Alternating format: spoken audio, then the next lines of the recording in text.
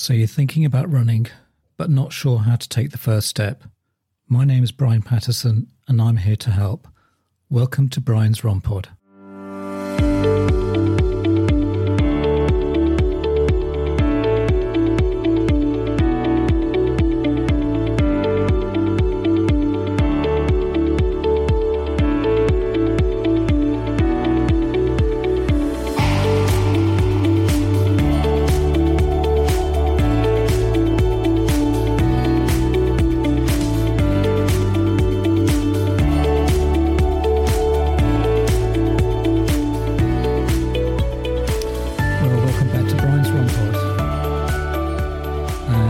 Still with me listening to all these episodes, I'd just like to say thank you very, very much. And wherever you are in the world, I hope you're having a great day. Anyway, in today's episode, we're going to be looking at gait analysis and running technique. So looking over the show notes, we'll give you some tips on running form. And as I said, we're going to be looking at gait analysis and hope to demystify it. Plus, we will also look at some tips to how to improve running form. Anyway, without further ado, let's crack on. So, tips on running form. Now, it's always important to look ahead. Don't stare at your feet. Your eyes should be focused on the ground about 10 to 20 feet ahead of you. Not only is this proper running form, but it's also a safer way to run because you can see what's coming and avoid falling. Is your head jutting forward as you run? This puts a lot of stress in your neck and shoulder muscles, which can lead to tension. To make sure you're not leaning forward with your head when you're running, hold it so that your ears are right over the middle of your shoulders. Keep your hands at your waist. Try to keep your hands at waist level, right and where that might lightly brush your hip, and your arms should be bent at a 90-degree angle. Some beginners have a tendency to hold their hands way up to their chest, especially if they get tired. You may actually get even more tired by holding your arms that way, and you'll start to feel the tightness and tension in your shoulders and neck. Relax your hands. As you run, keep your arms and hands as relaxed as possible. Avoid tightening your hands into fists. If you're clenching your hands, the tension will move up from there up to your arms, to your shoulders and neck. Check your posture. Keep your posture straight and erect. So your head should be up, your back straight and shoulders level. Keep your shoulders under your ears and maintain a neutral pelvis. Make sure you're not leaning forward or back at your waist, which some runners do as they get fatigued. So check your posture once in a while. When you're tired at the end of the run, it's common to slump over a little, which can lead to neck, shoulder and lower back pain. When you feel yourself slouching, poke your chest out. In addition, wearing zero-drop running shoes can help prevent heel strike running. Relax your shoulders. Your shoulders should be relaxed and square, facing forward, not hunched over. Rounding the shoulders too far forward tends to tighten the chest and restrict the breathing, and you'll breathe a lot easier if your shoulders are relaxed. Check that your shoulders are not shrugged up close to your ears. If they are, squeeze your shoulder blades together on your back, or as if they're elevator doors that you need to close. Keep them in that position and allow your shoulders to drop. Keep your arms at your sides. Avoid side-to-side arm swinging. If your arms cross over your chest, you're most likely to slouch, which means you're not breathing efficiently. Inefficient or shallow breathing can also lead to side stitches or cramps in the abdominal area. When runners get tired or tense, these hands start to move up towards the shoulders, shortening the distance between the upper arm and the forearm. If you notice this happening, allow your arms to drop by your sides and shake them out. Reposition them at about 90-degree angle with your shoulders back and relaxed. Rotate your arms from the shoulder. Your arms should swing back and forth from the shoulder, not the elbow joint. Think of your arm as a pendulum, swinging back and forth at your shoulder. Drive your elbow backward and then let it swing toward you. Your hand should be almost grazing your hip as if your arm comes back in front of you. Your arms should swing by your sides. If you're crossing over your chest, they'll start moving up towards your shoulders and you'll find yourself hunching over. Hunching can make it hard to breathe. Keep your arms at your sides, parallel to each other. Imagine a vertical line splitting your body in half. Your hand should not go past the line. Don't bounce. When you bounce, you're known as vertical oscillation. Your head and body are moving up and down too much, which wastes a lot of energy. The higher you lift yourself off the ground, the greater the shock you have to absorb when you're landing, and the faster your legs will fatigue. To minimize bounce and save energy, run lightly and land softly on your feet. Try to keep your stride low to the ground and focus on quick stride turnover. Take short, light steps as if you're stepping on hot coals. Experts say that a cadence of 90 with the left foot, or rather 180 strides per minute with both feet, it says, is the turnover rate summum in most efficient runners. Shortening your stride will raise your cadence. Practice any changes in your cadence and foot strides for shorter periods only. They will feel natural at first, and you don't want it to overdo it.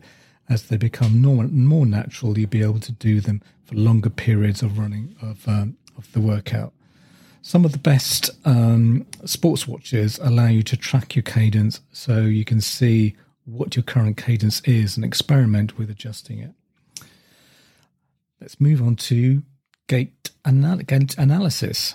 So Gait, G-A-I-T, analysis demystified. So what is gait analysis? Knowing your gait and getting the correct shoe for your foot is an important part of injury prevention. A person's gait describes the way in which they walk. A gait analysis is a simple exam that provides you with the important information about walking or running style. Learning about your running style and getting fitted for a shoe that will help protect you from your injury is essential. Whether you are a seasoned runner or just beginning, having the right gear and proper form can vastly improve your running experience. When should a runner get gait analysis? Well, physical therapist Daniel Curran recommends multiple analysis. Always the beginning of the activity, he says, but then later at an intermediate and advanced stage. The reason is that you may not be the same runner you were when you began.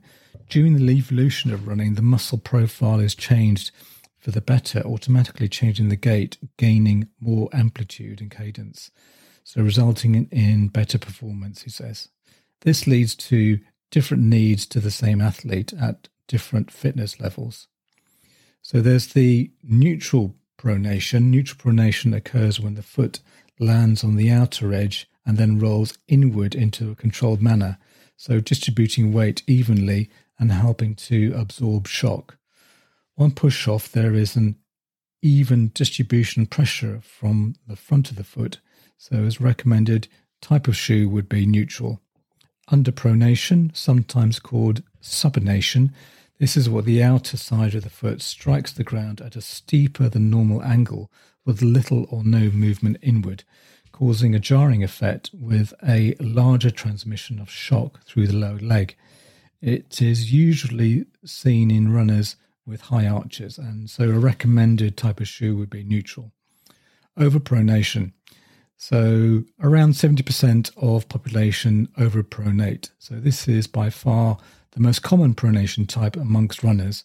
As the foot is planted, it rolls inward excessively, transferring weight to the inner edge instead of centering it on the ball of the foot. It's usually seen in runners with low arches or flat feet, so a stability shoe would be best for someone who is overpronating. In an article by Claire Callaghan, she gives 6 tips that gait analysis will give you. It will understand your mechanics, your running mechanics. She says that the body is a bit like a car with its own ways of operating, strengths and weaknesses. So to share the knowledge of the biomechanics, I look at the patterns of movement which are either the cause of the symptom or injuries and muscle imbalances. This guides treatment with your ability to manage yourself. It's like a personalized exercise program. Through knowing which problems you have, an expert can give you the best exercises for your problem. It's best to do fewer high-quality exercises than many non-specific ones, depending on the problem. Some exercises can also make you worse. So, number 3, she says, freedom from pain. In short and long term, some Gait patterns are linked to specific pain, knowing and, if necessary, making small changes to Gait. Clarity on running terminology. Running aficionados have helped develop a language and methodology of their own, and I can cut through the pronation, heel strike, cadence, and more, given the research based on the information on what types of running styles correlate with the benefits and provide research-based information. So in terms of the running magazines are starting to overwhelm you or have technical questions about running, and basically having an analysis can give you your answers. So don't fancy reading the chunky Gait book or doing the courses, but want to gain a depth of knowledge about running, then why not get it analysed? And there are loads of places, no doubt, locally where you live, that will do some form of Gait analysis. It will also get you to focus on your training and running goals, making sure your training plan matches your needs. It will help you understand the control of speed, what types of running to practice, and why, going up, downhill versus running on the flat or grass, and how to vary effort levels. So it'll give you a knowledge. Number 6, she says, it'll give you knowledge and empowerment. If you know and understand the body's mechanics and injuries, you'll better be able to manage the issues and your health now and in the future. So you can do your own test to see in terms of if you're overpronate, or if you're underpronation, or your neutral pronation. So there is what's called a wet foot test.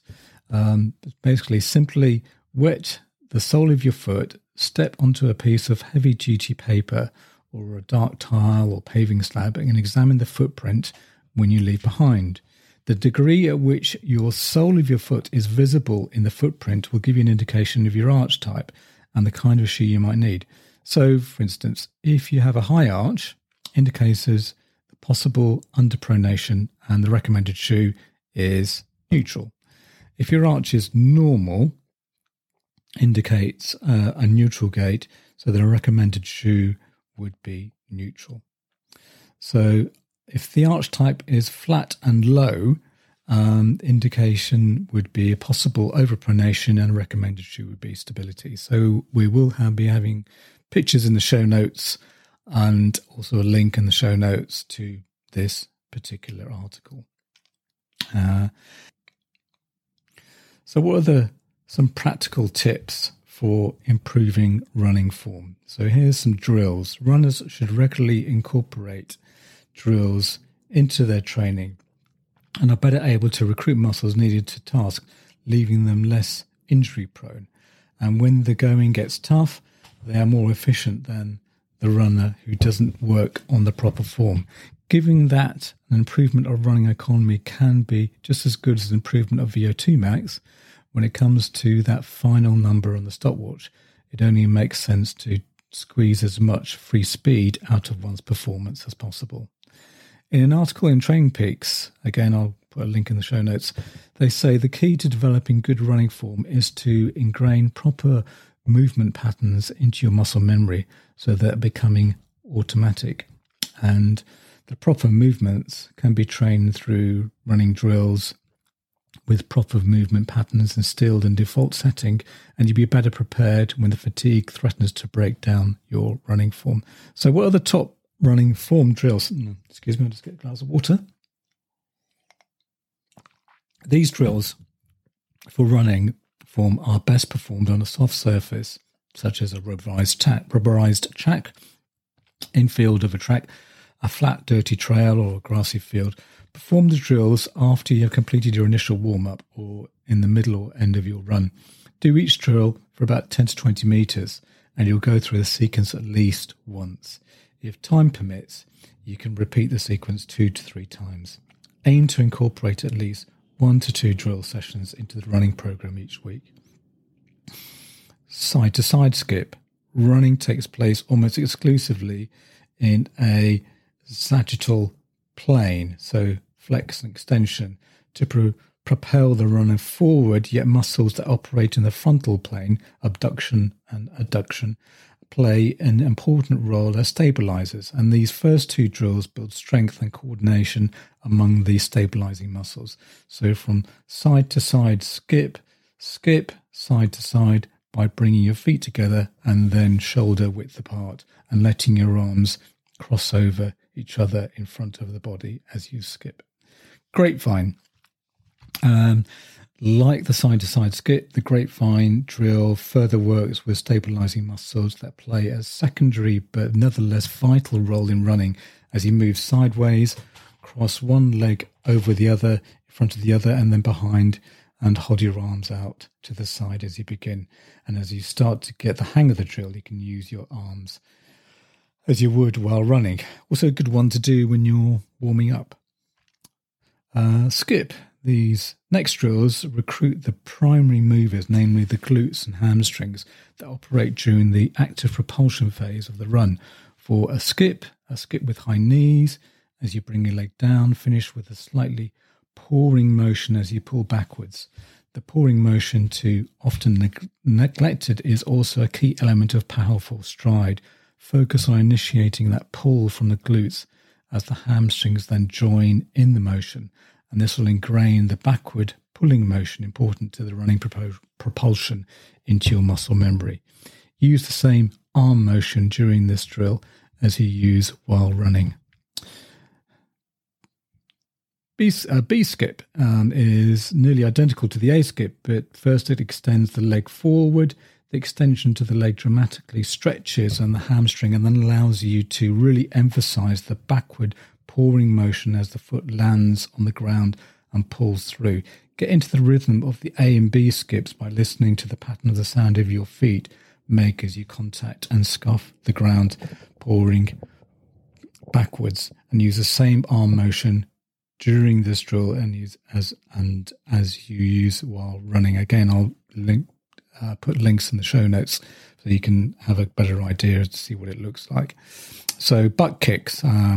This is quite self-explanatory. So this one I regularly use for warm-ups, and the butt kick drill further conditions and coordinates the glutes into hamstrings for a stronger running stride. The butt kick drill should almost feel like a variation of running with a high knees rather than simply kicking backwards. Pull your heels up directly beneath you, keeping the knee, heel and toe up through the drill. Use the same arm motion during this drill as you would use while running. High knees. The high knee drill works the loading phase of the run, and the key to performing the drill correctly is to focus on driving the foot down and letting it spring back up to the ground. Use the same arm motion during this drill as you would while running. Straight leg.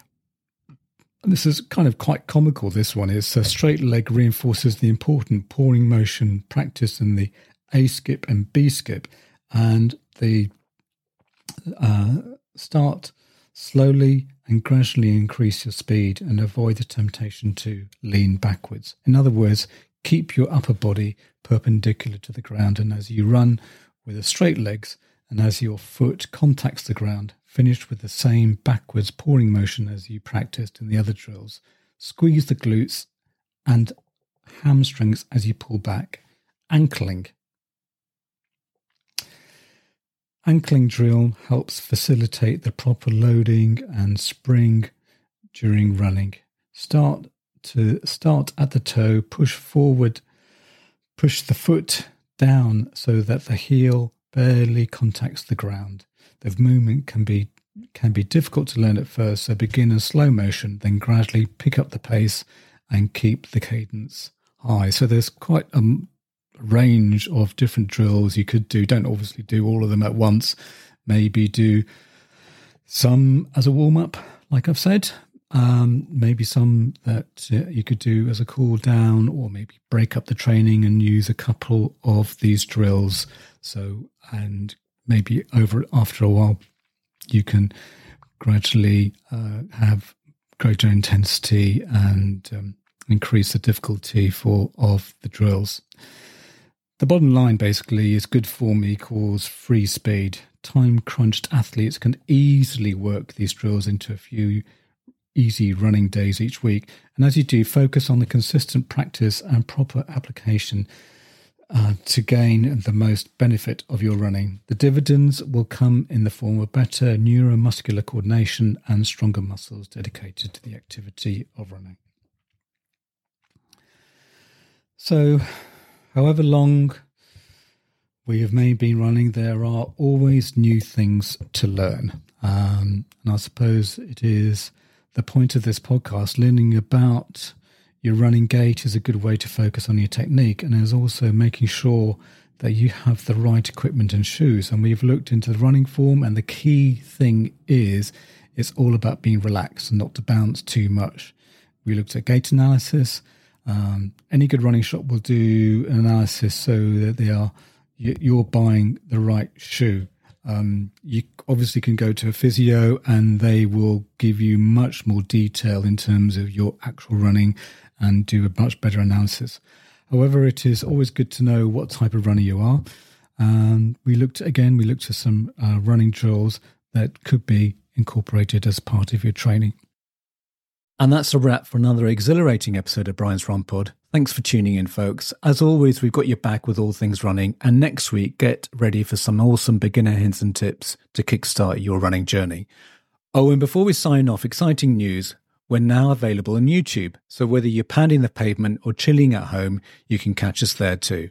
Plus, we have a new feature on the podcast. You can now send me a message. Yep, you heard it right. Brian's Run Pod has become interactive with the audience. If you look at the top of the episode description, tap on Send Us a Text Message. You can tell me what you think of the episode, or alternatively, what you would like covered. If you're lucky, I might even read them out on the podcast. Hey, if you want to keep up with the latest updates, behind-the-scenes fun, and even some exclusive content, make sure to follow me on social media. You can find me on Twitter, or should I say X, at Brian's Run Pod.